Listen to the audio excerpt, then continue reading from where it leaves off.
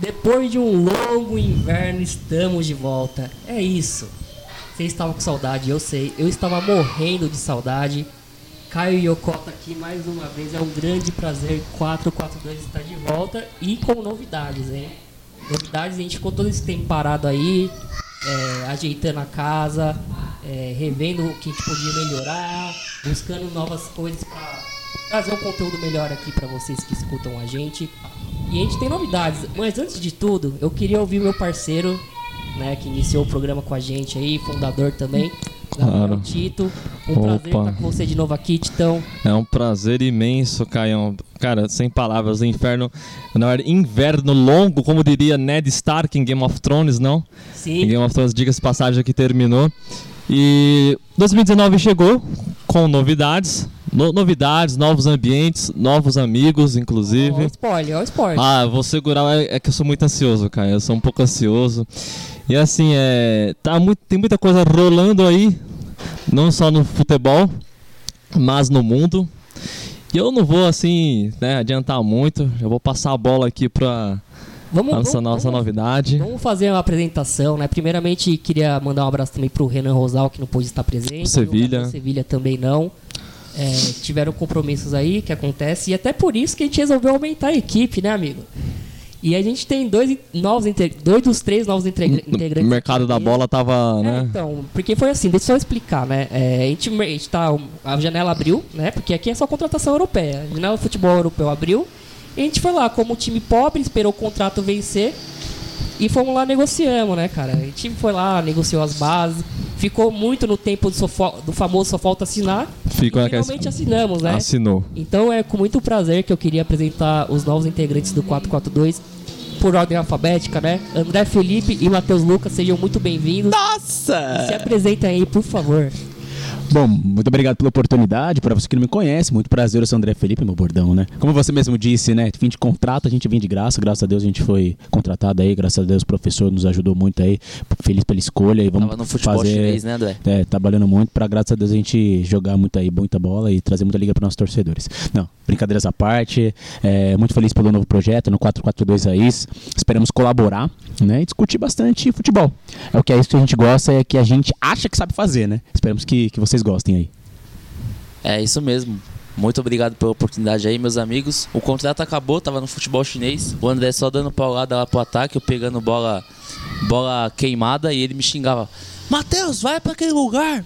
Pi! Aí eu, não dá pra pegar a bola assim, cara. Pô, nem falo palavrão. Mas enfim, falando sério também agora, é uma honra estar fazendo parte dessa equipe e tô muito feliz em estar aqui com vocês, tanto que eu nem sei o que falar de início. Nossa! E o outro integrante, né? Onde está ele, Thiago? Onde está Thiago? Começou bem, né? Thiago, ele podemos dizer que ele tá no DM, né? Tá se recuperando. Ele deu uma de Valdívia aí, né? Deu um chute no vácuo. Se beber não case, né? Deu aquela golada no vácuo. Foi parar no DM, mas tudo bem. Semana que vem ele estará conosco. E bom, pessoal, vamos começar a falar de futebol, assim como o André comentou, que a gente acha que sabe falar, mas na verdade é o que a gente gosta de fazer. Exatamente. Então, cara, eu já ponho aqui pra vocês, assunto Copa América. A gente tá gravando hoje, sábado, antes do jogo do Brasil e Peru. E vamos começar a falar dessa partida. O que vocês, primeiro, acharam das duas primeiras partidas do Brasil na Copa América? E o que vocês planejam para esse jogo de hoje, que eu acho que é o jogo mais difícil do grupo contra o Peru, né? Acho que talvez seja a seleção mais preparada aí. Que já eliminou a seleção, inclusive. Exatamente.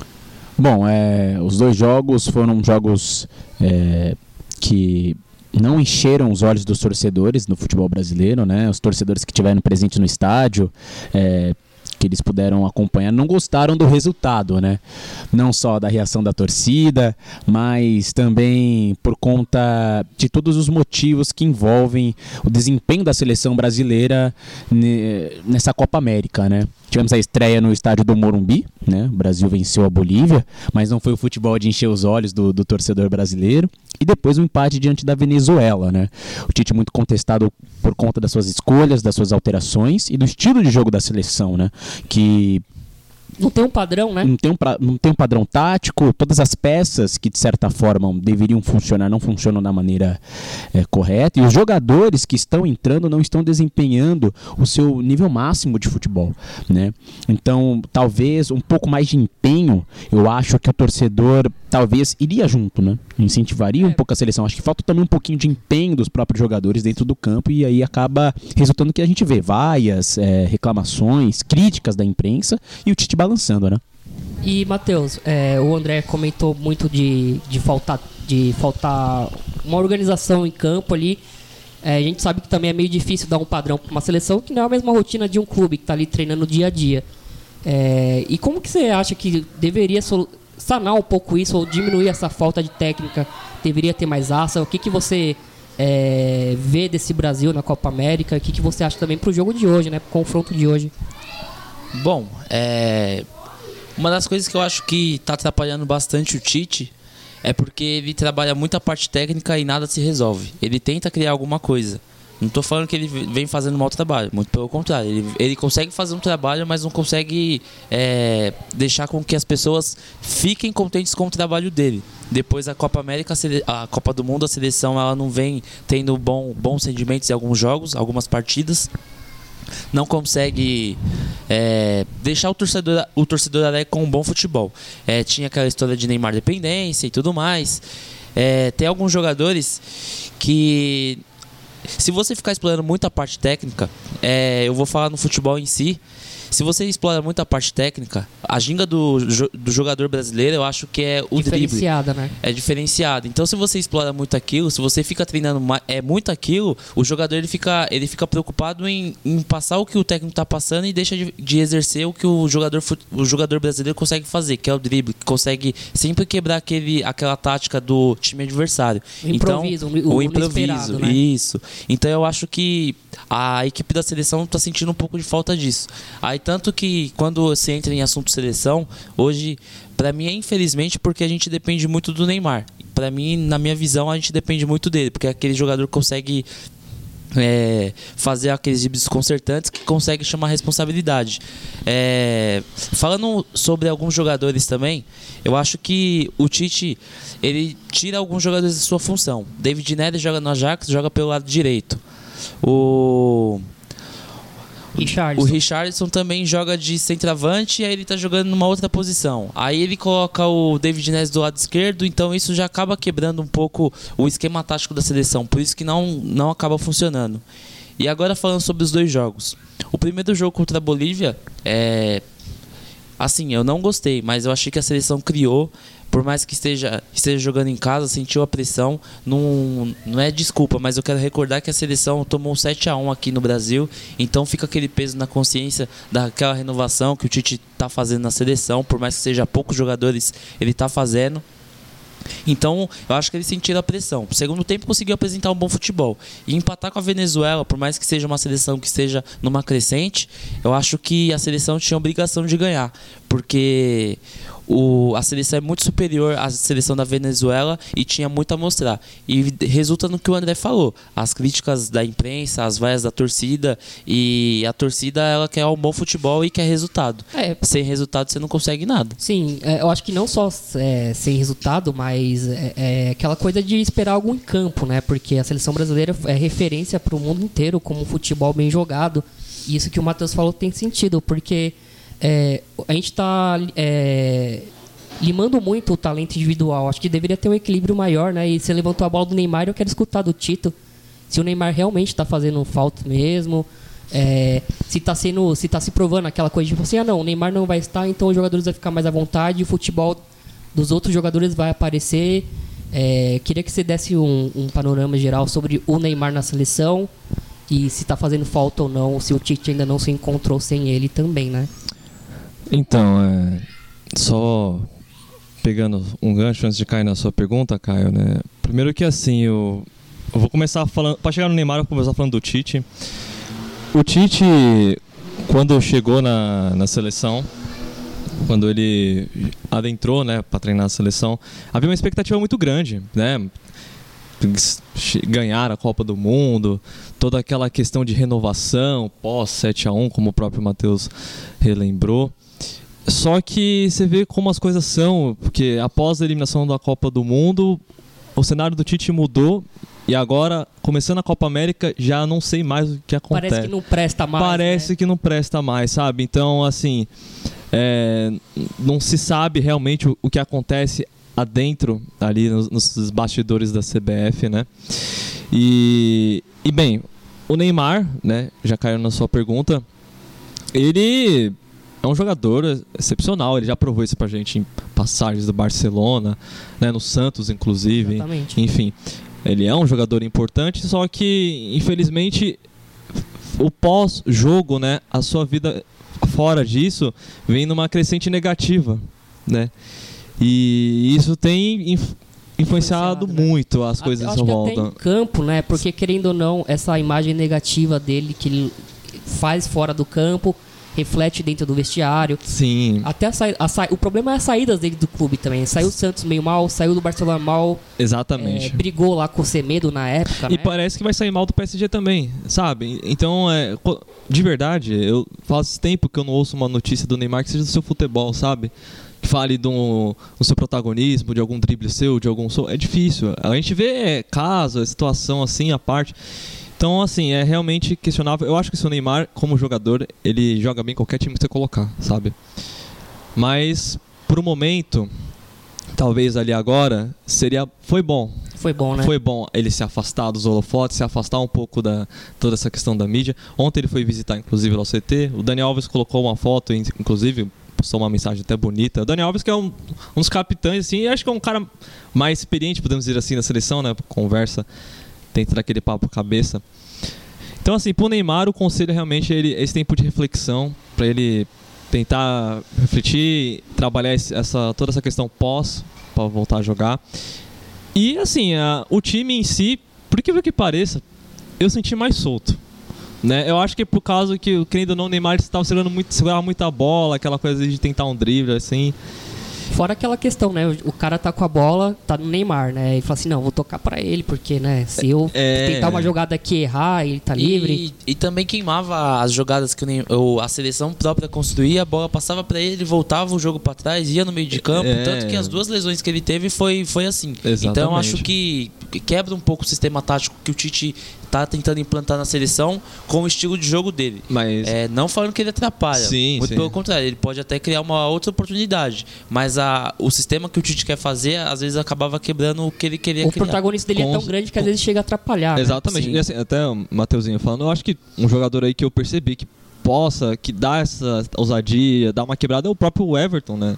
Sim. Pelos últimos jogos aí, os últimos 2 jogos é complicado, né? Bolívia e Venezuela não é parâmetro, né? Não é parâmetro, né? Mas, assim, a gente torce, né? E tá dependendo de alguém naquela função ali. Sim, exatamente. E o Cebolinha, ele entrou bem, inclusive aquele gol que ele fez lá, jogada totalmente individual, né? E é uma característica que falta às vezes na seleção, e o Neymar tem essa característica, e agora quem tá do Cebolinha pode dar essa diferença, né? E André, qual que seria a sua escalação para hoje, para enfrentar o Peru? E que a gente comentou, é o adversário mais preparado do grupo. Como que você entraria se você fosse o técnico da seleção brasileira aí? Rapidinho antes do André falar, não sei se eu não prestei atenção se vocês falaram, mas o Fernandinho ontem ele sentiu uma dor no joelho. Então, se por acaso o André falar, ele não joga hoje.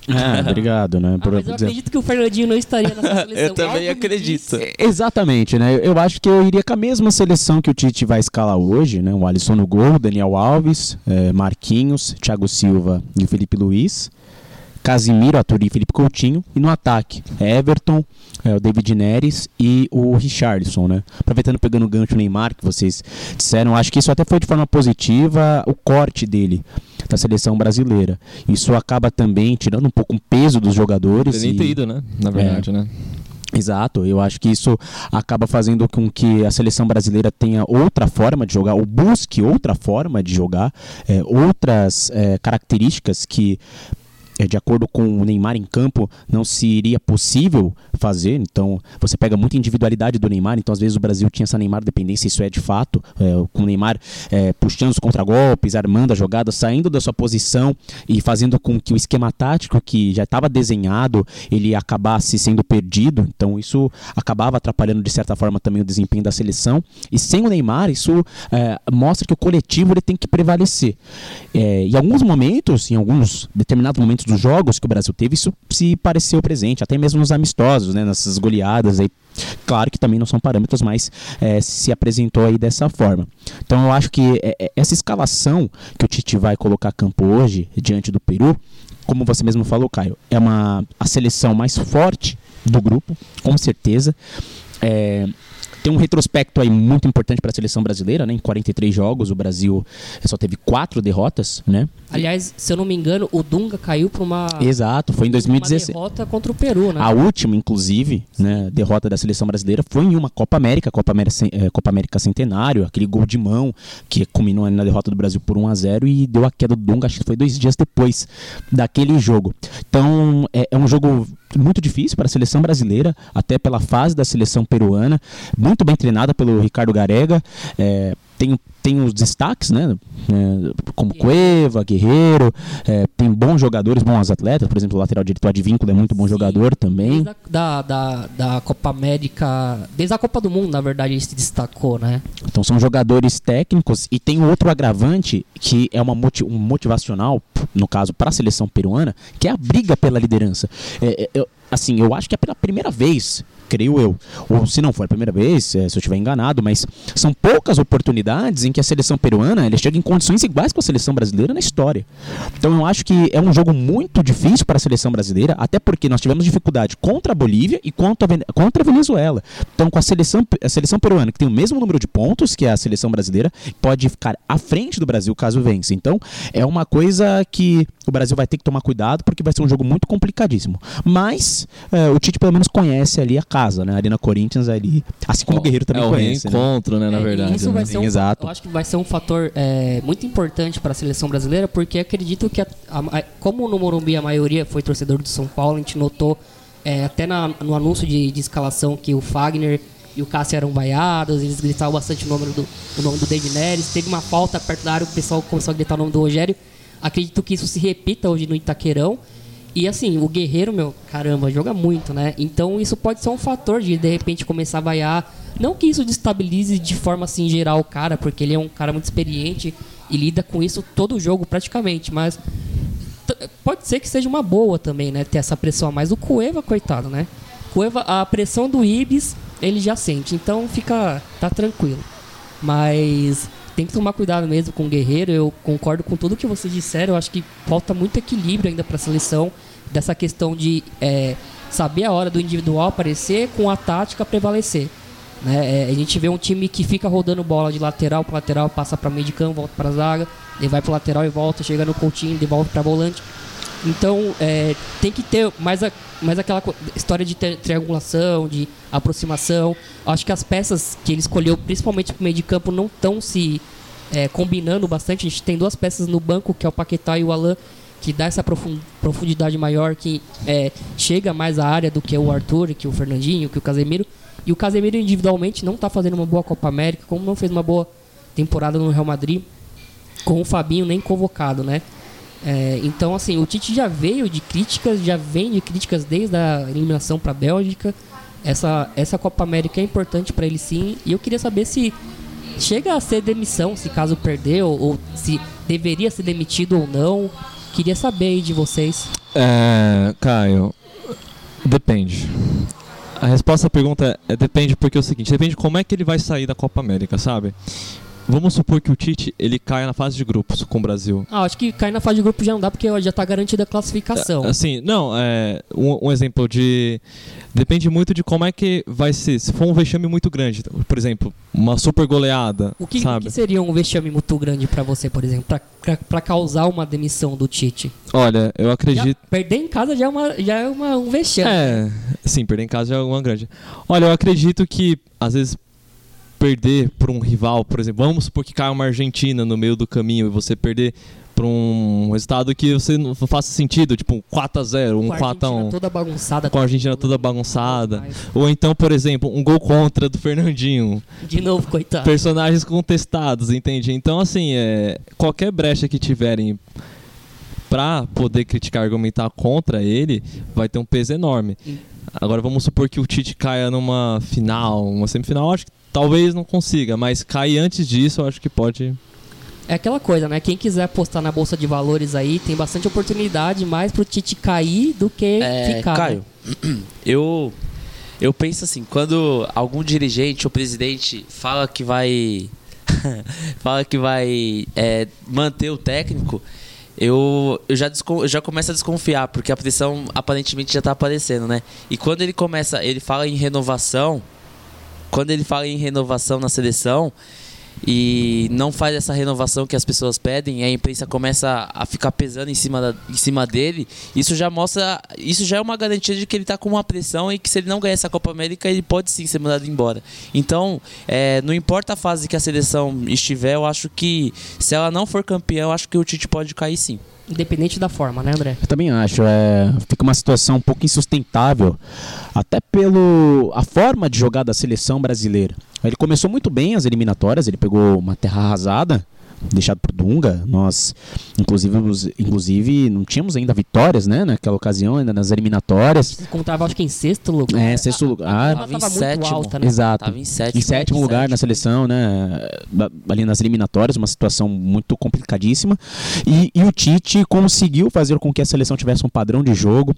Teve vitórias importantes, né, diante de Argentina, no Equador, inclusive, vencendo, né, 3-0 em lá. Quito. É muito difícil, exato, é muito difícil isso acontecer. Então, ele deu um ânimo novo e trouxe esperanças para os torcedores brasileiros que poderíamos vencer a Copa do Mundo 2018. Conforme o processo foi adiantando, chegamos na Copa do Mundo, jogadores que contestados por conta dessas convocações, jogadores lesionados, e mesmo ainda assim o Tite quis contar com eles, né, com o caso de Fred, Renato Augusto, aí nos últimos instantes que estava lesionado, ele continuou provando. Neymar também veio de lesão, mas aí naquele momento era entendimento que ele não poderia de fato ficar de fora. Sim, né? com certeza. Douglas Costa também, mesmo lesionado, vindo de lesão também, se contundiu também nesse processo, mas foi um dos melhores jogadores da seleção brasileira nessa Copa. Então, ter sido derrotado pela Bélgica e da forma que foi também o desempenho da seleção brasileira, com aqueles fantasmas do Fernandinho, por exemplo, tal, isso acabou todo esse processo de desgaste também de convocação, isso acabou sendo não tão benéfico para o Tite, que acaba sendo pressionado em busca da conquista na Copa América, até porque em todas as edições que tivemos aqui no Brasil, as 4 últimas edições de Copa América no Brasil, o Brasil venceu as 4. Então há essa pressão de que, será que o Brasil vai vencer a Copa América em casa, já que nas outras ocasiões venceu também? E de certa forma, a competição se parece muito equilibrada, as equipes estão muito equilibradas. Você vê, por exemplo, a Argentina passando dificuldades para se classificar, inclusive para as quartas de final, né? Tem a Colômbia, que está muito bem, o Uruguai, que está muito bem também, o Chile, que está fazendo uma campanha muito importante aí também na Copa América, é o atual campeão e se apresenta também para bater de frente com as outras seleções, né?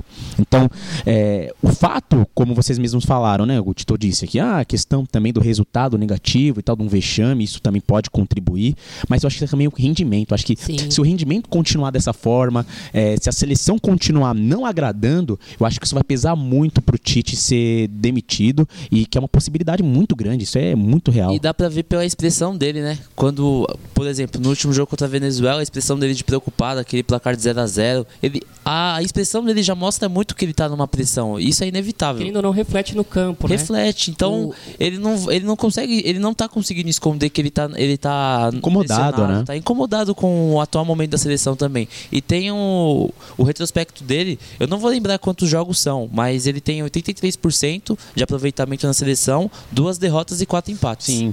Não, se for pegar só o número, realmente é muito bom, mas a questão é que parece, a impressão que eu fico, que essas seleções que o André citou, Colômbia, Uruguai e Chile, eles conseguem encarnar o que é jogar por uma seleção, o que é representar um país. Eles não têm os melhores elencos, assim, o Brasil e a Argentina têm elencos muito mais fartos, têm opções melhores, mas parece que eles encarnam, falam assim, não, é uma competição de seleção oficial, vamos lá, é o nosso país. E parece que na seleção brasileira não está tendo essa ligação. E não é nem a questão de falar assim, não, é que todo mundo joga na Europa. pô, a maioria das outras seleções de jogadores também jogam na Europa. Sim. E ainda consegue manter essa ligação. Principalmente o Uruguai, cara.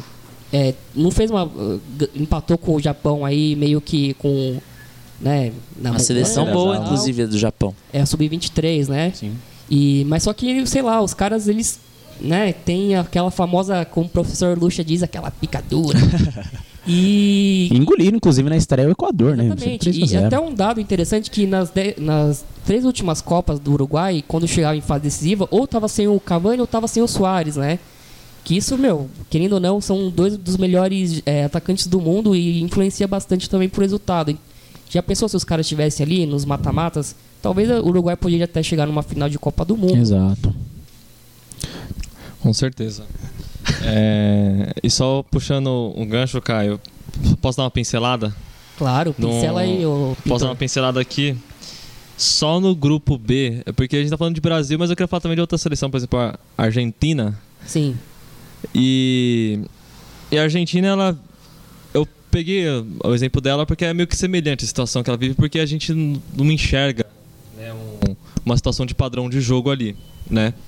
E o último jogo que eu assisti da Argentina contra o Paraguai, inclusive até confundi, eu pensei que era o Andy Romero, mas era o Oscar Romero.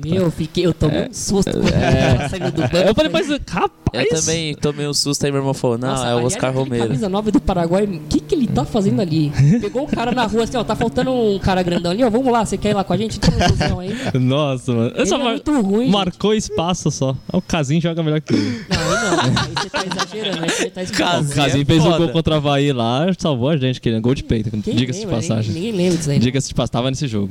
Mas enfim, a Argentina, a gente vê aqui que ela tá em último no grupo B, né? Tá com 1 ponto só a Argentina e vai jogar contra o Catar amanhã, né, no domingo. Lutando também aí pra conseguir algo, né? Pelo menos naquela classificação chorada, como dizem, né? E eu conversando com meu pai, inclusive, assistindo o jogo contra o Paraguai, eu falei assim, pai, não tem graça ver um mata-mata de Copa América sem Argentina, sabe? Tipo, porque a gente torce por confrontos tipo Brasil-Argentina, a gente sabe? quer ver os grandes jogos, né? Exatamente. O nível já não é melhor e então o que a gente espera é ver os grandes jogos, o grande confronto. E a gente fica muito com aquela imagem de 2004, principalmente a nossa geração ali, né? Que o Brasil não levou a força máxima, o Parreira deu oportunidade para outros jogadores que estavam surgindo na época, com destaque, e o Brasil ganhou daquela forma que eu acho que foi o último acontecimento que o Brasil realmente teve orgulho no futebol, falar, caramba, essa é a minha seleção, né? Que dali pra frente, tudo bem, teve a Copa das Confederações de 2005, que também ganhou da Argentina muito bem, mas ali pra frente, Copa de 2006 pra frente, talvez 2010 e olhe lá, Sim. né, gente? Olhe lá. 2007 ganhou, né, a Copa América. Ganhou em 2007 e 2004, foi bicampeão. Né? Mas 2004 foi muito mais emblemático, né? Com certeza, né? Porque era aquela seleção que era considerada reserva, né? Olímpica, vamos dizer assim, com idade olímpica. Alguns jogadores tinham idade olímpica aí na época, né? Tinha um Diego, Renato, Adriano Imperador. A dupla do ataque era Adriano Imperador e o Lu Fabiano, né? Sim. O ataque da seleção brasileira. Tinha o Gustavo Neri na lateral esquerda ainda. Gustavo Neri. Você viu que era... Tinha o Cris, Tinha o Cris também, o Maicon, que também estava despontando na seleção. Os mais experientes foi quem? Foi o Juan na época. Que Isso, era Juan. bom, o Alex, o Felipe também, que estava no Flamengo. Felipe no Flamengo também, excelente jogador, no gol Júlio César. Então foi um jogo bem emblemático, né? Já que a Argentina estava com a equipe principal. Edu Gaspar também no meio de campo da seleção. Tinha o Ricardo Oliveira. Eu não gosto de você. Tinha o Ricardo Oliveira no banco de reservas. Então foi uma conquista muito emblemática. Depois, em 2007, o Brasil foi campeão, né? Inclusive, acho que Daniel Alves marcando gol na final, né? Ele entrou no segundo tempo e jogou muito. Júlio Batista, aquela seleção brasileira com Dunga que funcionava. A gente podia questionar até os jogadores que eram convocados, mas funcionavam ali, né? Aquela seleção com jogadores, o Doni, eu acho que estava no gol ainda da seleção brasileira. Então, foi a Copa em 2010, inclusive. Foi. Então, se fosse o Doni no lugar do Júlio César, ele já seria hexa. Que isso? Então faz 12 anos que o Brasil aí não ganha essa Copa América, né? Nas outras edições, e passou o vexame, né? Depois teve eliminações assombrosas, né? Pro Paraguai, agora Peru. Então é uma década para a seleção brasileira muito complicada, né? Nas questões continentais, inclusive, né, pro Brasil. Então é a chance que o Brasil tem para para fazer frente aí nessa reerguer, Copa né? América, se reerguer, mas vai ser dificultoso porque as seleções estão despontando aí como favoritas, Uruguai, Colômbia e Chile, mas o Brasil vai ter que mostrar mais. Eu acho que esse jogo contra o Peru é muito importante pra gente saber o parâmetro aí, né?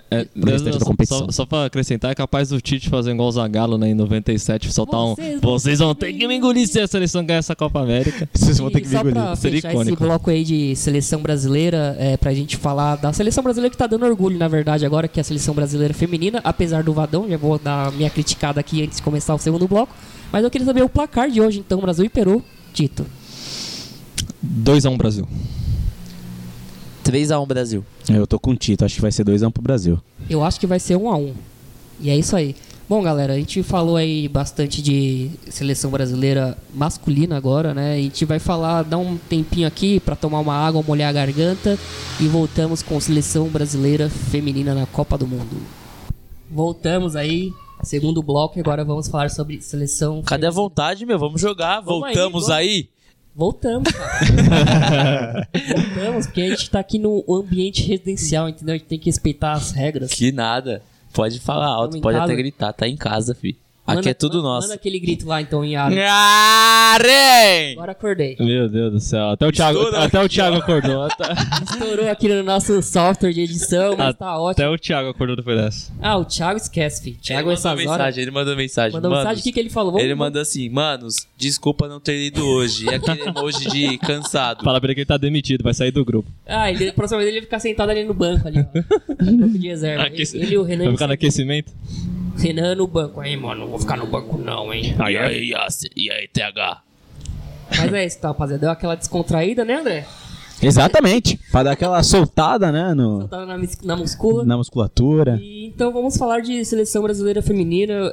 O Brasil vai pegar a França, que é uma das seleções mais fortes aí da seleção da Dona Copa da do Mundo. casa. Dona da casa. E você acha que a França vai conseguir fazer a dobradinha, campeã mundial masculino e feminino? O que vocês acham desse confronto? Sem Andressa vai ser muito difícil. A condição física do Brasil é notória, que é muito abaixo de qualquer seleção que enfrenta, seja europeia ou não. E o Vadão, né, gente? O que o Vadão tá fazendo ali, gente? Bom, se tem a perda aí do caso da Andressa, né? Se o Brasil perdeu a Andressa, nós temos 2 reforços, né? Que é a Formiga, voltando à equipe titular da seleção, e assim como a Marta. Por que eu digo a Marta um reforço? Porque ela pode jogar 90 minutos, é o que garantiu ali o Vadão. Então a seleção brasileira feminina vai ter um páreo duríssimo, que é a seleção francesa, que ao longo dos 3 anos teve uma evolução enorme, né, na categoria.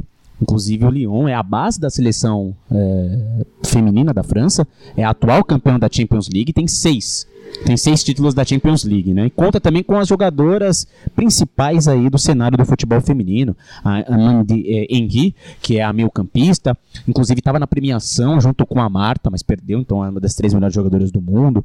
Tem uma zagueira também que é muito boa.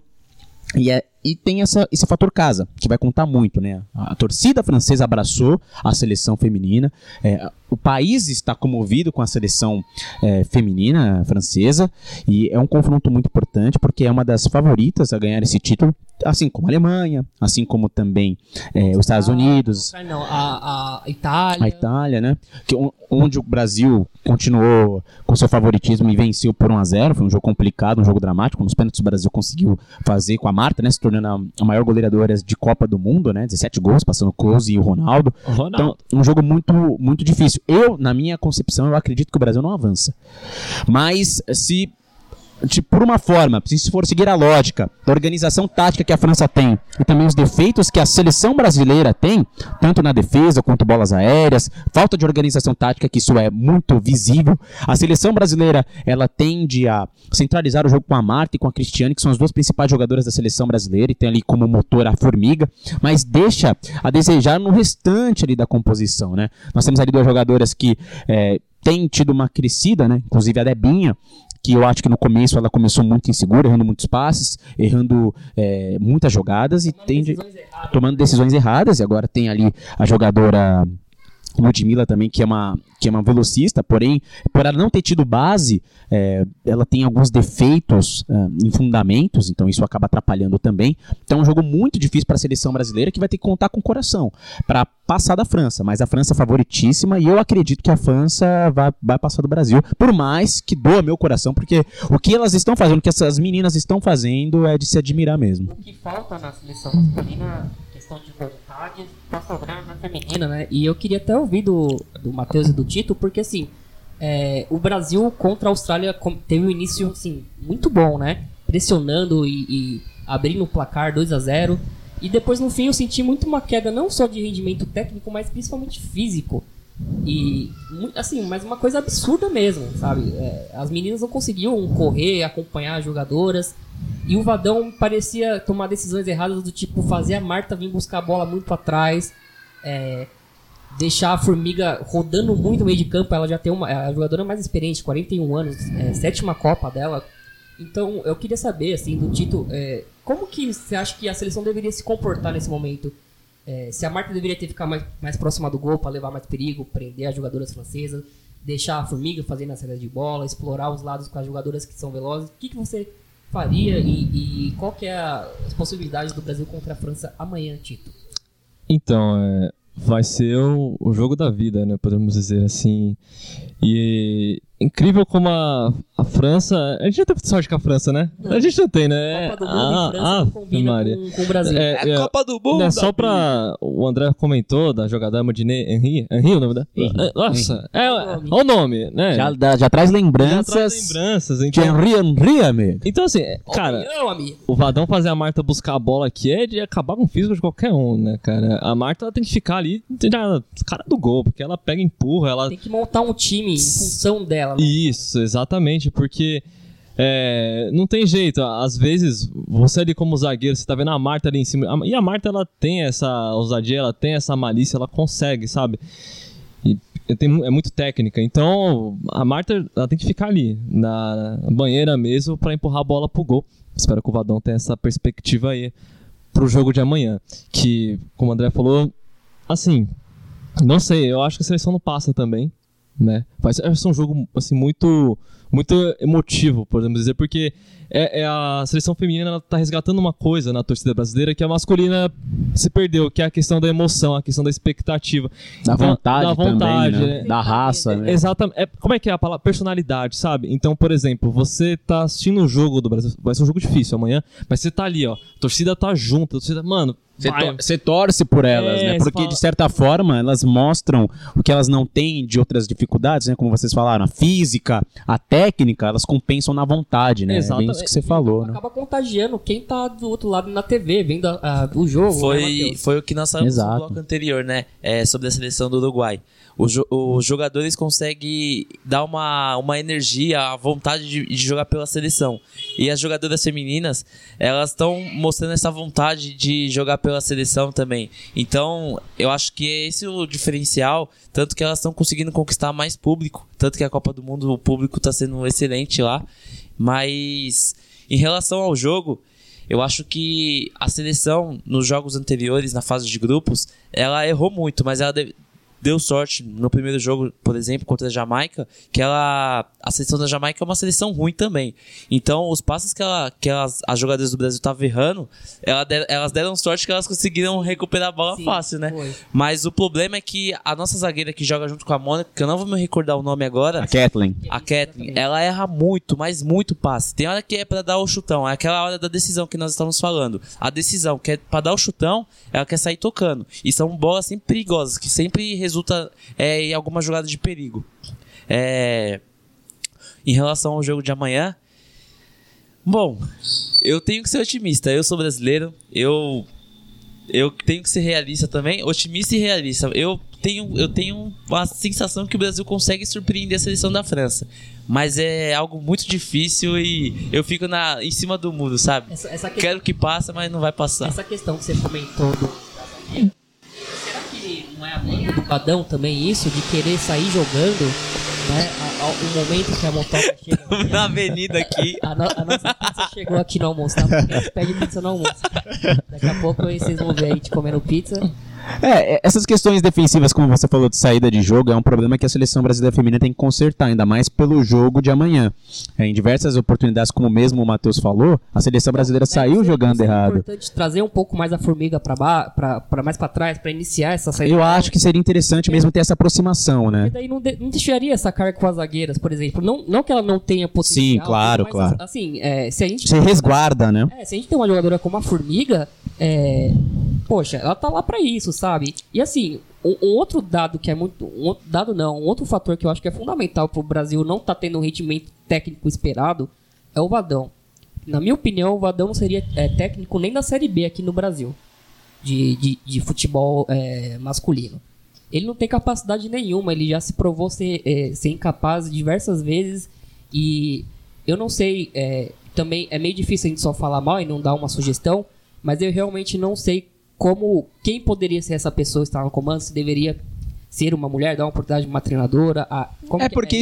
Porque isso já aconteceu com a Emily, né? Já acho que o Vadão já está na sua terceira passagem com a seleção brasileira, inclusive disputou a última Copa do Mundo e também as Olimpíadas. E parece que a Emily não deixou muitas saudades no elenco da seleção feminina. Inclusive a Marta teve uma resposta agressiva na coletiva, né?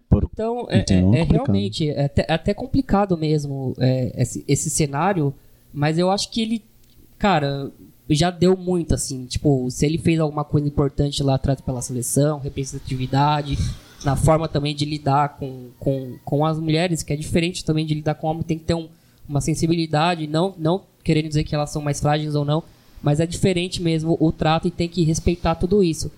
Agora, ele, tecnicamente, falando de campo, de futebol, eu acho que ele já está muito ultrapassado. Eu também concordo, né? A questão do Vadão, ele ainda não trouxe nenhum benefício para a seleção brasileira feminina. Você vê que desde o começo da Copa do Mundo, o Brasil continuou com os mesmos defeitos, né? Como você falou da saída de bola. No jogo da Austrália, isso ficou muito bem claro. Por mais que o Brasil tenha aberto o placar por 2-0 na primeira etapa, a Austrália foi muito superior. Ela ocupou a maior parte do tempo na primeira etapa o campo ofensivo, né, da Austrália, o defensivo da seleção brasileira. O Brasil não conseguia sair jogando, a bola queimava, não conseguia dar 3 passes, 3 toques na bola. O Brasil se viu numa enrascada e na individualidade da Tamires, que saiu o primeiro gol, que teve o lance do pênalti. Tá fazendo uma ótima Copa. Exato, né? Assim, e a Cristiane também, que é uma jogadora muito decisiva, né? assertiva. Técnica, né? Ela é a centroavante mesmo. É uma coisa que tem que se explorar na seleção brasileira. Sabe se posicionar. Exato, é uma jogadora completa, né? Marta e Cristiane ali é uma dupla que incomoda muito as zagueiras dos times adversários, elas têm que tomar cuidado. Pensa se a seleção hoje... Desculpa te atrapalhar, André. A seleção não, hoje... Não tá culpado, não. A seleção jogando hoje com a Formiga e com a Thaís, né? A dupla de volante, né? Recuando a Debinha junto com a Ludmilla e deixando a Marta e a Cristiane um pouco mais solta, vocês acham que não conseguiria dar um pouco mais de trabalho para a seleção da França? Sim, com certeza. Porque assim, a gente sabe que tudo bem, tem toda essa questão tática, tudo, mas jogador perigoso tem que estar ali mais próximo da área. Se fosse, sei lá, 5 anos atrás, que a Marta tivesse mais nova, a Cristiane tivesse mais nova, tudo bem, né? Então, teria um físico para exigir mais o jogo inteiro. E, querendo ou não, também é característica da Debinha, da Ludmilla. A Andressa ainda, querendo ou não, trazia um pouco o jogo mais pro meio. Ela verticalizava mais o jogo e isso era importante também.